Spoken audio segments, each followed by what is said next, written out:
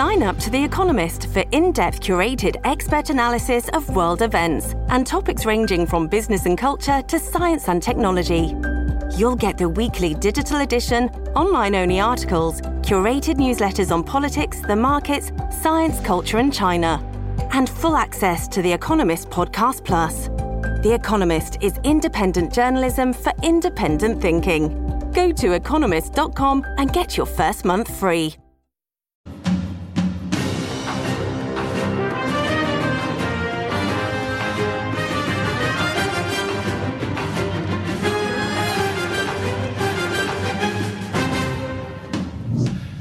So much is going on. It's not surprising that you or I could miss something big.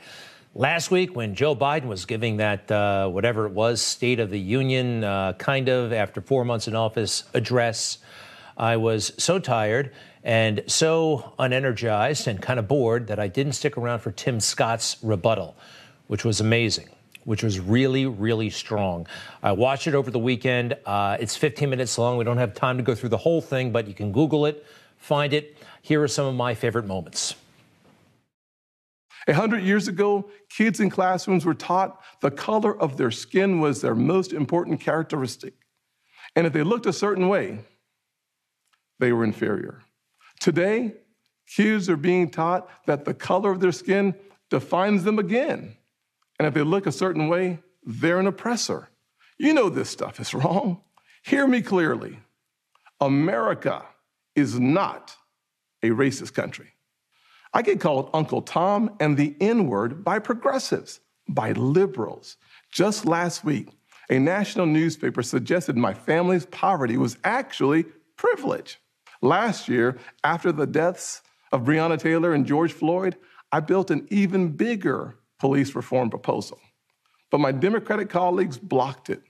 My friends across the aisle seemed to want the issue more than they wanted a solution. Tim Scott, Republican of South Carolina, and hopefully a future president of the United States. He was magnificent. You should watch the entire thing. Meanwhile, one of our failed presidents, George W. Bush.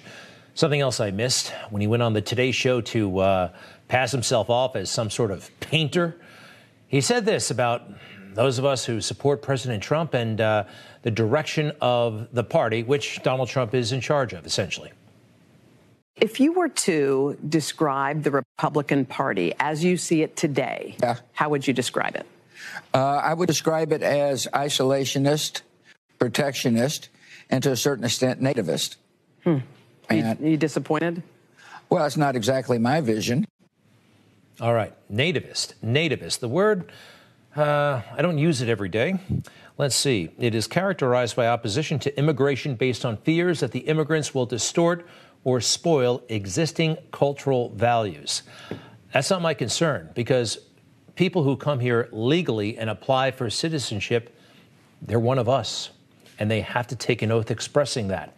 First of all, take a look at this moment at the Republican National Convention. Do you think Donald Trump is a nativist?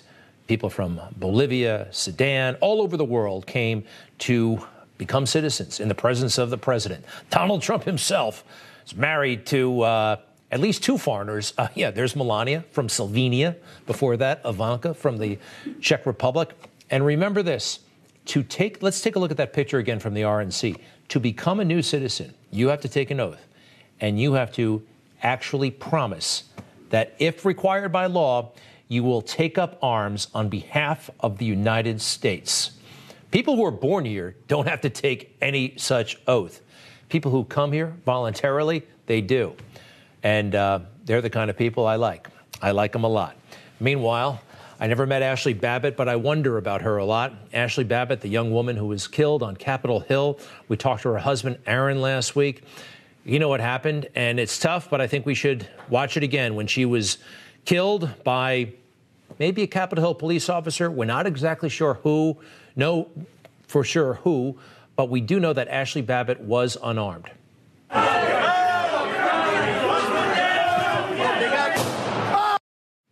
Everybody saw the George Floyd video, and appropriately so. How many people saw this video? Not nearly as many. And we see an unarmed woman get shot by law enforcement.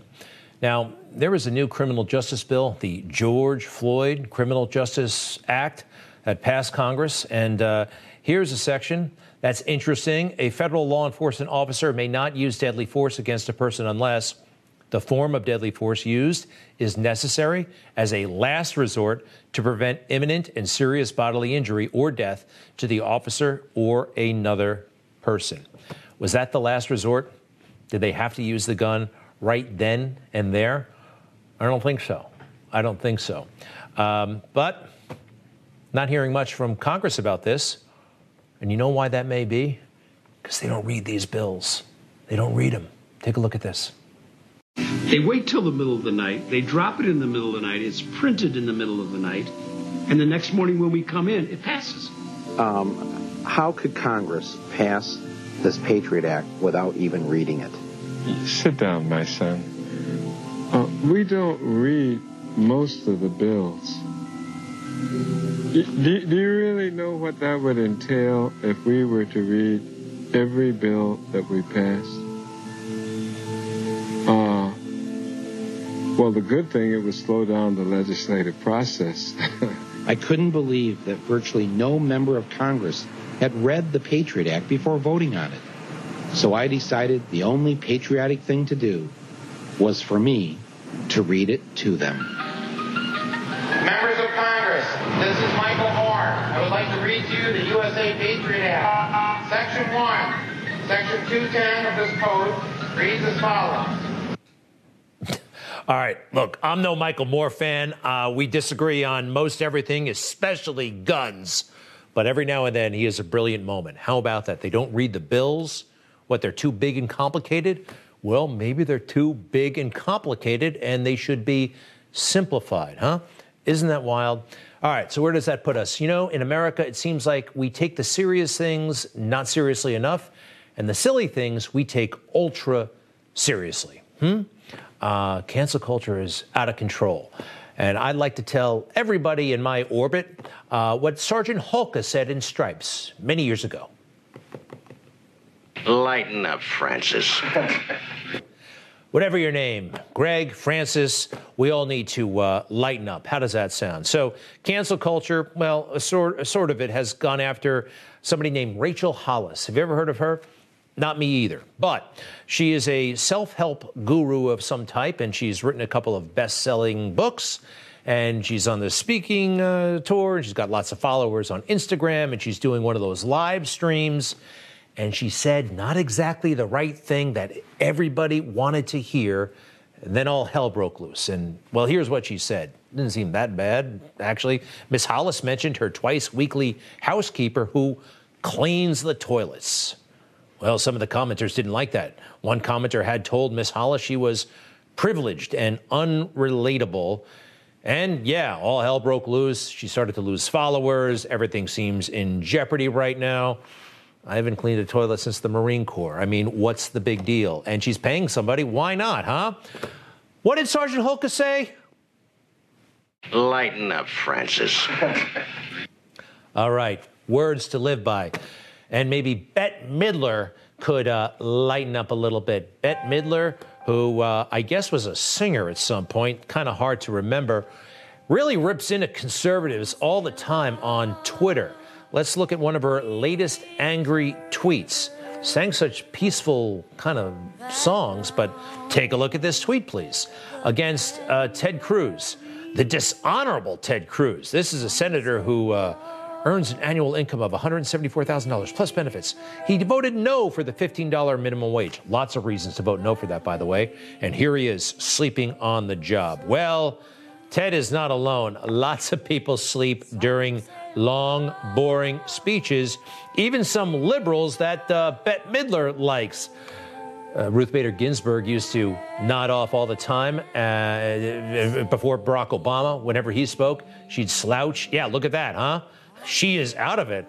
Somebody should have called an ambulance. Even Joe Biden falls asleep from time to time when the speeches go a little bit long. When it comes to Bette Midler, you know, she used to be a good sport, but she's gone political and she doesn't know how to do it. Here's a moment when she was a good sport, back when she did a cameo on Seinfeld.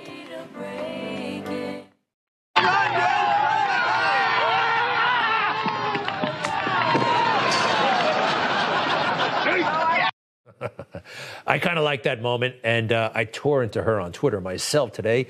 Maybe I should listen more to Sergeant Hulka. Right, Sergeant Hulka? Lighten up, Francis. Great advice for all of us, including me. All right, when we come back, we've got some more highlights from the fake news. Also, Eric Trump in a little bit.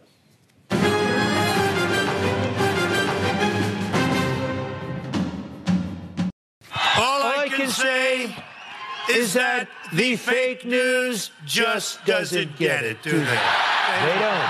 They do not, Mr. President. Oh, so Morning Joe, Joe Scarborough.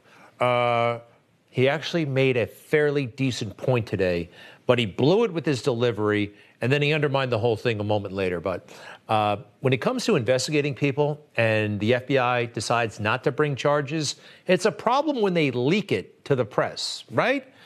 He highlighted that in a fairly dramatic way. I don't know about you, but if I'm running a law enforcement agency and my people keep leaking stuff like this, they're fired. Like, how long are we going to keep, putting people out there? By the way, I'll say this for Democrats as well, too. All right, he goes on and on and on. And it seems like he's yelling at this guy. He's not, but really dramatic. And then it turns out that this guy who's a state attorney in Florida, listen to this. If you ever wonder if the people on Morning Joe all hang out together, I guess they do. Enough is enough. Either you got the case or you don't have the case. Keep your mouth shut. Bring the charges or don't bring the charges. It seems un-American to me, Dave. And thank you for having us at your birthday party this past weekend. Oh, wow. Yeah, everybody's having socially distanced fun. Yeah, socially distanced fun, yeah. Something kind of lame and silly about the whole thing. And socially distanced fun is not fun. All right. Fair enough. The Homeland Security Secretary is a guy named Mayorkas. And he's very intense. And they put it to him on the CBS show this morning. They're bragging about how few kids are in custody right now, that they've reunited them all, but they're just playing games with the numbers. And they pushed him on that a little bit. Take a look at how he starts to react. Does that reflect a reduction in the number of people coming over the border, or just an increase in how quickly you can move people out of your custody into Health and Human Services custody and then to sponsors? So we don't have the April numbers yet. We should have those cumulatively within a day or two. The numbers remain high. Whether they are as high as March is yet undetermined. All right. Now, this is where he starts to break a sweat. And he seems to be reading, kind of like Baghdad Bob or something like that. And then Gayle King starts to ask him some pointed questions as well. And he starts to kind of freak out. And look, it may not look this way on your TV. Some TVs, you can see him sweating. Others, you can't. But the guy was sweating and really, really intense as he tried to say, everything's fine at the border. Not so. And we all know that. Meanwhile, Dr. Fauci. Who remembers this? Last year when they honored him for some unknown reason, he got to throw out the first pitch at a Nationals game, and then he cheated with the mask in the stands. I noticed something about this picture over the weekend. Who else sits with his hands like that, huh? Makes that kind of gesture with his hands. Mr. Burns from The Simpsons. Yes, he does. Excellent. I think he might have a lot in common. Mega maniacal, kind of elitist weirdo. Let's see them side by side, shall we? They are very, very similar characters indeed. What do you think? Stay with me. We'll be right back.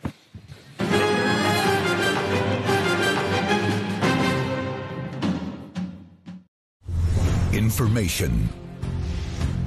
Truth is freedom. Is Newsmax. It's real news for real people.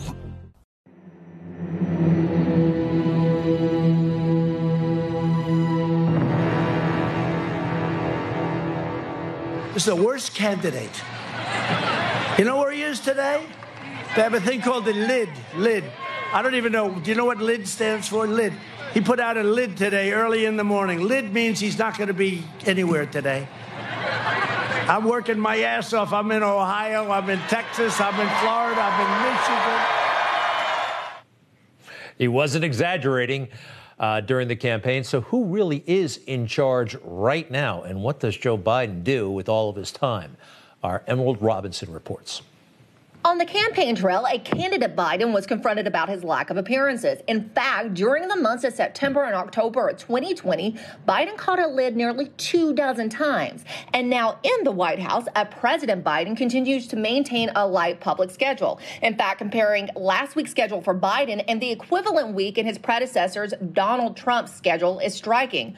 For last week, outside of his daily briefings, Biden had only 5 public events on his schedule, as compared to the same week for Trump, in which on that Monday alone, he had 9 public events. Every other day that week was similarly busy. By the time I woke up in the morning, I already had 30 plus emails of notifications of phone calls that he had been making, since 5 in the morning, sometimes earlier. Former director of Oval Office operations at the White House and Trump secretary Madeleine Westerhout describes the challenge of managing the schedule for Trump, who was known to only sleep 4 hours a night or so. The author of Off the Record, My Dream Job at the White House, How I Lost It and What I Learned, painted a picture of a very busy yet very accessible commander-in-chief. People were coming in and out of the office all day long. He really had an open door policy, which made my job very difficult. But a recent Politico article portrays a very different atmosphere in the Biden White House, one where even high-level staffers are frustrated with the lack of access to the president. And according to CNN, President Biden starts taking calls just after 9 a.m. in the Oval in the morning and retires to the residence by 7 p.m. in the evening. The White House suggested Biden took it light last week to prepare for his first joint address before Congress. But again, look at the comparison of the day before schedules for both Biden and Trump. So the question is, what is President Biden doing? And if he's not doing it, who is? President-elect Harris. President Harris. Ron, who am I turning this over to? And Greg, I talked to a presidential historian who told me it could be many, many years before we actually know what President Biden was doing all this time. All right, Emerald Robinson reporting for us. Emerald, thank you very, very much. We're joined now by Eric Trump, Executive Vice President of the Trump Organization, and happens to be the son of Donald Trump, the 45th President of the United States. Eric, welcome back. How are you? It's great to be with you, Greg. And by the way, Greg, what people don't realize, after my father left at 9 o'clock, 10 o'clock at night, right, he'd still be making calls. I would get calls at 11:30 at night, at 12 o'clock at night. I would get calls at 6 o'clock in the morning. I mean, my father never stopped. He never stopped. And by the way, that was universal. He was checking in on all the Republicans. He was dealing with various crises. I mean, he was unbelievable. He was always the Energizer Bunny, not just when he was at the company, but when he was at the White House. And now I'm seeing this. I mean, my father would be going to get on Marine One. He would give a press conference, right? He'd go talk to reporters. He would land at Andrews Air Force Base to only give another small press conference, answer questions before he boarded Air Force One. He would land wherever he was going. My father was traveling all over the world. He was in Japan. He was in Poland. He was in Saudi Arabia. He was in North Korea. You probably remember that. No one could believe that. He walked across, the DMZ and into North Korea with and he just never stopped. And then when he landed, he'd give another press conference. And you can go weeks without seeing this guy. They're not going down to the southern border. Neither he nor Kamala. They're not working. They're not, meeting with Gold Star families. They're not meeting with Border Patrol. They're not touring construction projects. I mean, these guys are virtually nowhere to be found. It's the contrast is baffling, to say the least. So, Eric, maybe a lot of buyer's remorse out there, and maybe a few people, I actually know some of them, may have been fooled by commercials like this that tried to show Joe Biden as a man on the move, and believe it or not, some people bought it. Take a look at this. It's pretty wild. Some people are always in a hurry. They run when they could walk, race up steps when others take it slow. When Joe Biden's president, America is just going to have to keep up. Race up steps when others take it slow. Oh, Joe. The one thing that Joe Biden doesn't want to be doing, Greg, is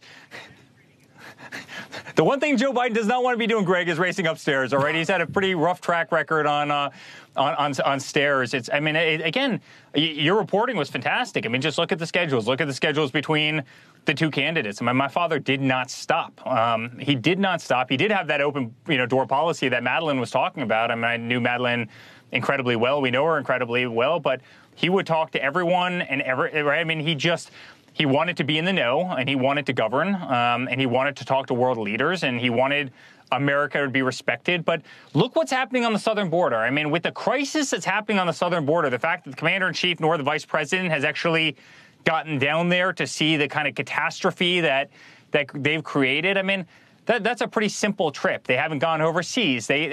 What are they doing? What are they doing other than pushing through the most left-wing agenda that's going to sink our economy, that's going to cost our kids trillions and trillions of dollars, that's going to hurt manufacturing, that's going to cause our businesses to go overseas? I mean, that's what they're focused on right now, and it's horribly sad for this country. Eric, you and your father were not exaggerating one bit during the campaign. We have a moment where you called the work ethic into question. One moment here. Biden's press secretary comes out Monday morning at 8:15 in the morning and said, the vice president has called a lid on it for today and for tomorrow and for Wednesday and for all of Thursday until the debate. What kind of work ethic is this? What American can call a lid on it at 8:15 in the morning on a Monday morning?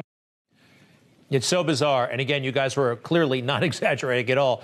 Eric, what's his work ethic like right now? I mean, or what is he working on? We see the statements. He deserves some time off. Tell us a little bit about his day. Well, I mean, my whole life, Greg, I've seen it, right? I mean, when I was a kid, he'd call me at 6 o'clock in the morning. Honey, are you up?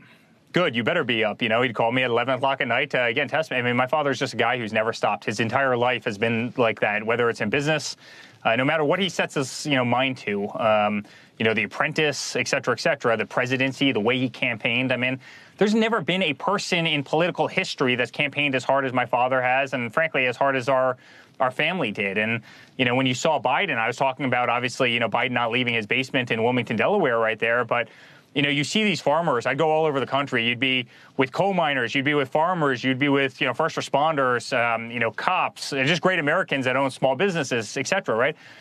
These people are up at 5 o'clock in the morning, and they don't come back sometimes until midnight, from work. And sometimes they're working 2 and 3 jobs. And, you're the president of the United States. I mean, you should set an example. And the one thing that no one could ever say about my father, as crazy as the media was, right? There's no person in the media, as much hatred as there often was for my father, who wouldn't say that he was the hardest working president this country has ever had. And Greg, just a kind of funny little anecdote. I remember, so many different people from New York Times, et cetera, they'd be following him rally to rally to rally. These are 25-year-olds. They would be sleeping in a backpack, in the back of an auditorium after the 6th rally with 3 empty Red Bulls next to them, totally passed out. They couldn't keep up with him, yet, he's delivering hours and hours of speeches to different crowds where he has to keep such mojo, such energy going the entire time, such passion going. I mean, he would literally run these young kids who were following him around the press pool. He would run them into the ground. And, that's what this country needs. And, you look at around the world at the world leaders, do we think Putin has energy? Do we think, go down the list? I mean, these guys have, men and women have tremendous work ethic. And it's a shame that it doesn't seem like the commander-in-chief of the United States today does. Energy is what this country needs, and maybe we'll get it again. Who knows? 2024, fingers crossed. Eric Trump, we appreciate it so much. We will get it again.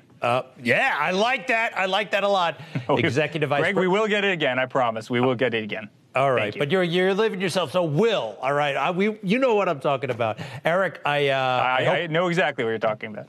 I'm very excited. To be continued, sir, and we'll be right back.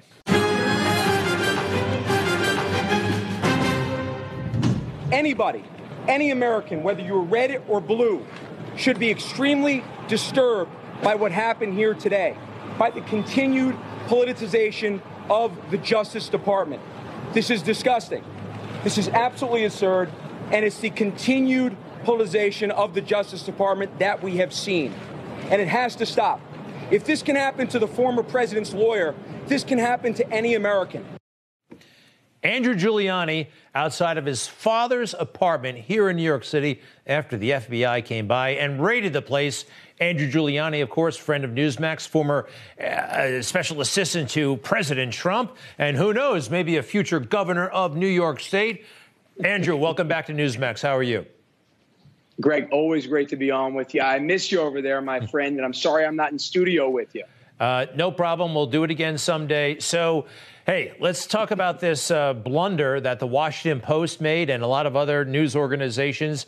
I think the initial story said that your father was warned by the FBI that he was a target of a Russia disinformation campaign against the Bidens. That conversation actually never happened? Yeah, it never happened. I mean, I think this just shows you the sources in there, just how crazy this is. I mean, we've seen this with other things and other people connected with Donald Trump, never with his personal attorney like this. But you've seen the trend on this. They want to make the headline as salacious as possible. And they will end up taking poor sources in order to do that with poor information. I don't know if this is more the fault of the Justice Department or the media, but they certainly seem to be in cahoots on this. And that is a problem for anybody who believes in an independent press and an independent Department of Justice. It really does seem the optics for the Biden administration and anybody who believes in good government are terrible right now. That one of the President Biden's chief critics, your dad, that he's being pursued like this. Anything short of arresting the guy doesn't seem to be warranted. You know what I mean? Like, if you're going to arrest somebody, you can arrest somebody. But to have him under investigation and the spectacle at his home, this seems like harassment. It absolutely is. I mean, when you think about it, to have a political adversary like that, this is what happens in third world countries, Greg. This is not what happens in the United States of America. And when Joe Biden says, I didn't know about it, I don't buy that. I'm sorry, Greg. This is the same guy who plagiarized. This is the same guy who's continually lied to the American people. You may be president of the United States, and I certainly respect the presidency, but I do not respect his word. He certainly has motive to see this out. And so I'm just putting two and two together, seeing the way the Justice Department, the media has treated this, and I think this goes right to the top of the White House. Well, how about this? Deniability. The Bidens know all about plausible deniability. We heard that from Tony Bobulinski. Yes. Well, listen to this. We certainly did. Yeah. Aren't you concerned? And he looked at me and he laughed a little bit and said, plausible deniability. He said that out loud?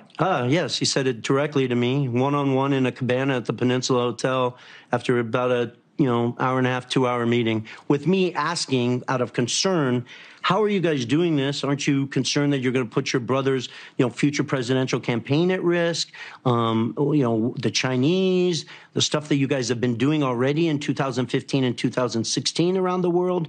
And I just can almost picture his face where he sort of chuckles and says, plausible deniability.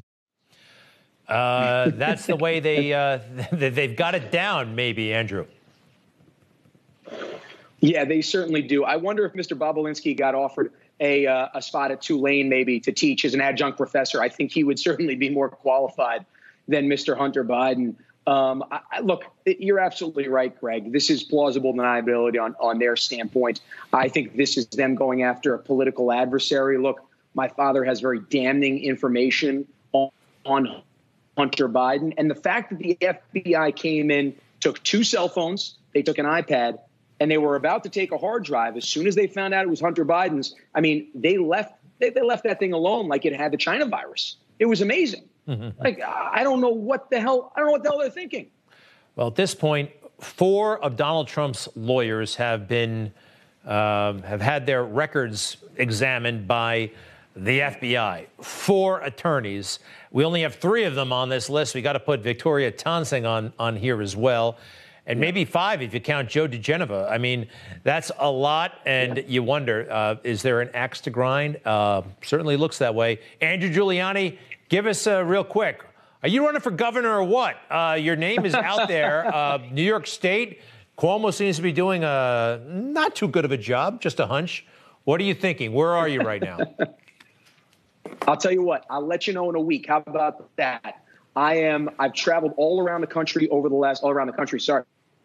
all around our great state of New York over the last couple of weeks, all the way from Montauk to Buffalo and everywhere in between. And hearing how New Yorkers want change now more than ever, it certainly inspires me. So what I'll say is I'm closer to yes than I ever have been before. But how about we talk next week? All right. You're on. Thank you, Andrew, very, very much. Take care now. Thank you, Greg. All right. Man, it sounds like I may have to call him governor someday. Stench, how are you? What's going on? I'm good. It sounds like he's running. I don't know, Greg. That seems pretty much like a yes to me. It looks like you're going to get it next week, too, huh? Yeah. You know what? Ultra name recognition. He's good speaker, and he's committed. And he has some White House service under his belt. This could happen. I really think so. I mean, I think he could be governor someday. So, anyway, what do you got going? Well, he's a good man for sure. I'll tell you, I'm looking more into this immigration crisis. Greg, it just gets worse and worse and worse by the day. I'm in Texas, as you know. I'm now looking at San Antonio. We've got 36 illegal felons released, and they could have been turned over to ICE, but ICE doesn't pick them up for deportation as they're supposed to be deported from America, and instead they're out on the street, including 2 sex offenders, real bad dudes. So we're going to go through really the role effect of all this across the country and what it's taken on this country. All right, Grant. Good luck with that. Many thanks. We'll be watching, and I'll be right back.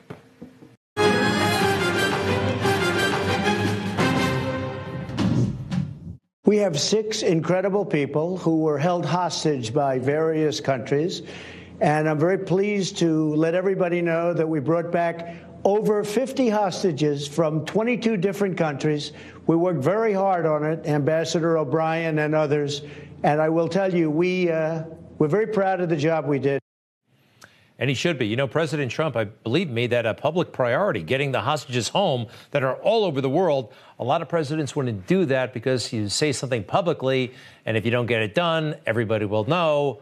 But he got it done. I'd like to bring in Fred Fleitz, former National Security Council Chief of Staff, and now President of the Center for Security Policy. Welcome, Fred. And Nigel Farage, former Brexit Party leader. Welcome to you both. First, Fred, this is something that Donald Trump was very much committed to. We'll talk about the current arrangement and what's happening in Iran or not happening in Iran, but give us an idea of the overall commitment that the Trump administration had to solving this problem. Well, it was a very interesting story. President Trump pressed to get these hostages out, and he didn't pay ransom. He said, you do it or else. He showed leadership, and that is not what happened in the Obama administration, which we'll get to in a minute. And Nigel, by the way, I think you right now, I'm hearing, Nigel, and I can tell the lights are on, the sun, that is, you are in the United States. You usually join us when it's late at night in the UK. What brings you to America? And by the way, welcome to America. I'm pleased to be here. I had to quarantine for a fortnight to get in, but, you know, a couple of weeks on a Caribbean island wasn't all bad. I'm here for 6 weeks. I'm touring around America, speaking to American grassroots audiences through the outfit Freedom Works. And the reason is very simple. Many conservatives in America now are worried, depressed, even disillusioned with the election result, with what's going on in the big cities, and indeed with many plans that the Biden administration potentially have. Some people almost thinking all is lost. And my message is, we voted for Brexit in 2016, and by the spring of 19, we'd been denied it. And many in Britain felt as disillusioned as you are now. But do you know what we did? We fought back. We fought back. We won. We got Brexit done. We overcame the entirety of global politics. And if we could have won from our position, I'm damn certain that America can win. I'm damn certain that the midterms coming up, if people start to get positive and focus on them, it could be a huge victory. Well, Nigel, that's a great message, and you're a great messenger. Very optimistic, and thank you for that. All right, so back to the hostages. We've got several in Iran right now. These are Americans. Some have dual American and Iranian citizenship, which makes things a bit more complicated. Now, there's a story out there right now, I believe it was first reported on Iranian television, that an agreement had been reached between the U.S. and Iran to bring these folks home. although $7 billion was required to make that happen. We would have to unfreeze Iranian assets in this country. That's been denied up and down. Here's actually Ron Klain on CBS this morning. This is the chief of staff to Joe Biden. There are reports that the Iranian government has agreed with the West to release some detainees. What can you tell us about that? John, I can tell you, unfortunately, that report is untrue. There is no agreement to release these 4 Americans. We're working very hard to get them released. We raise this with Iran and our interlocutors all the time. But so far, there's no agreement to bring these 4 Americans home. All right. Now, there is no agreement doesn't mean one might not happen tomorrow. You know, that's bureaucratic speak right there. But, Fred, what's your sense of what's happening? I don't believe anything the Biden administration says in foreign policy. They lie constantly, nothing on the Iran deal. Let's put this in perspective. In 2016, to get the nuclear deal that Obama's administration negotiated out, they swapped prisoners and they paid $1.7 billion in cash flown secretly by aircraft from Geneva to Tehran to get them out. Remember, President Trump has talked about the pallets of cash. Well, guess what? On Friday, we offered an economic incentive. No one knows the details to get Iran to the negotiating table. And a couple days later, we hear about this prisoner swap. So guess what? It's happening again. We're going to pay ransom to get U.S. Hostages out and to get the nuclear deal out. And it is a sellout. It's appeasement by the same people who negotiated the terrible 2015 nuclear deal. Is it ransom technically? And you guys are in the business, but my understanding is it's Iranian money that's frozen here. And to get the hostages out. But they're also offering an economic incentive. What's that about? Why are we paying Iran to comply with this terrible deal? You know, the liberal media and the left, they always laughed at Donald Trump's art of the deal and that he was a skilled negotiator. But Nigel, you know this man very well, and you, Fred, too. But that wasn't a joke. This was the essence of who he was. And he knew what he was doing. And the results speak for themselves. 50-plus hostages out of hotspots, by the way, including Iran. Yeah, he did a great job on this. And come on, what we know for certain is that it was President Obama, in conjunction with the European Union, that put together that appalling Iran nuclear deal.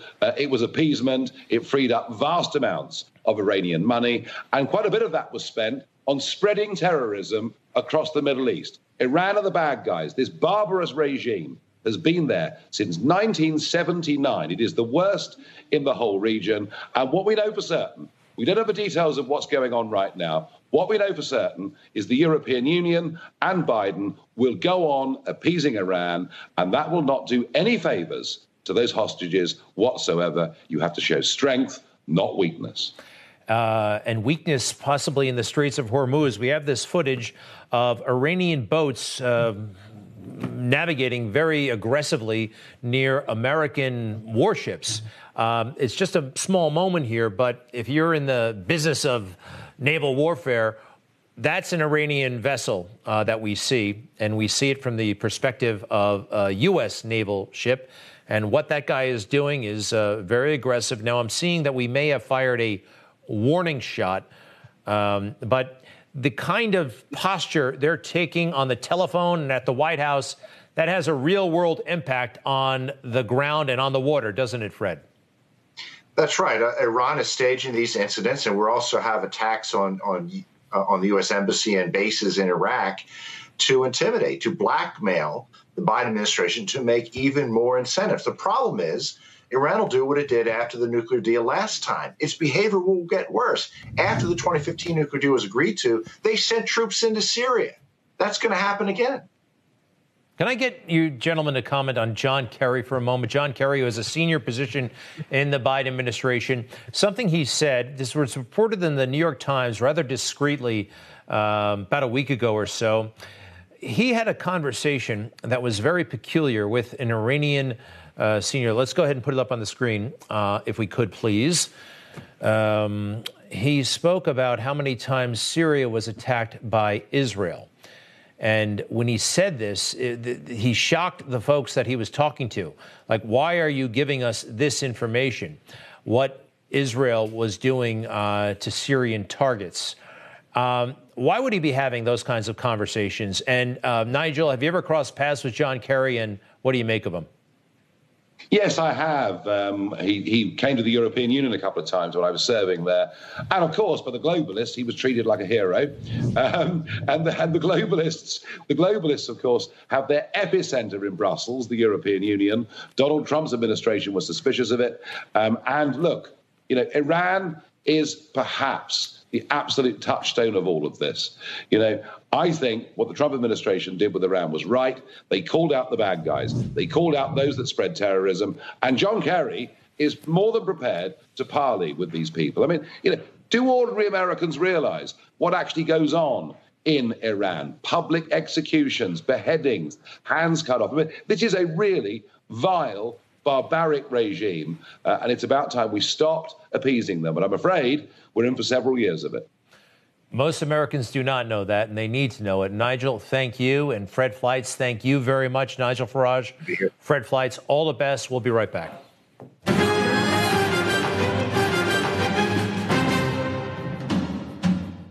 Ultimately, I'm always right. He certainly had Mitt Romney figured out. Wow. All the way back in 2011, he pegged Mitt for a loser. Still gave him money, but Mitt choked. And now people are furious at Mitt Romney, even in his home state of Utah. This happened at the Republican convention there. What do you think about President Biden's first 100 days? Now, you know me as a person who says what he thinks, and I don't hide the fact that I wasn't a fan of our last president's character issues. And I'm also no fan.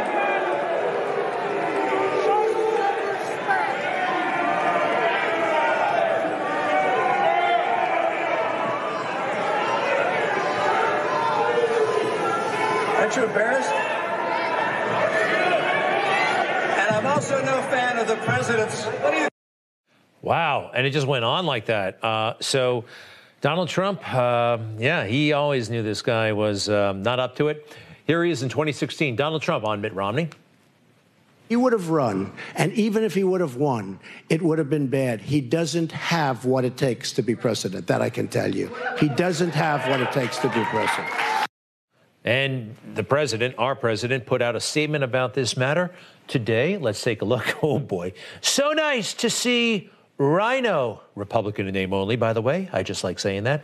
Mitt Romney booed off the stage at the Utah Republican State Convention. They are among the earliest to have figured this guy out. A stone-cold loser. Wow. All right, he doesn't have Twitter anymore, but, man, he can put out a statement. And he was right. We'll see you tomorrow night. Stand by for Stinchfield, and thank you.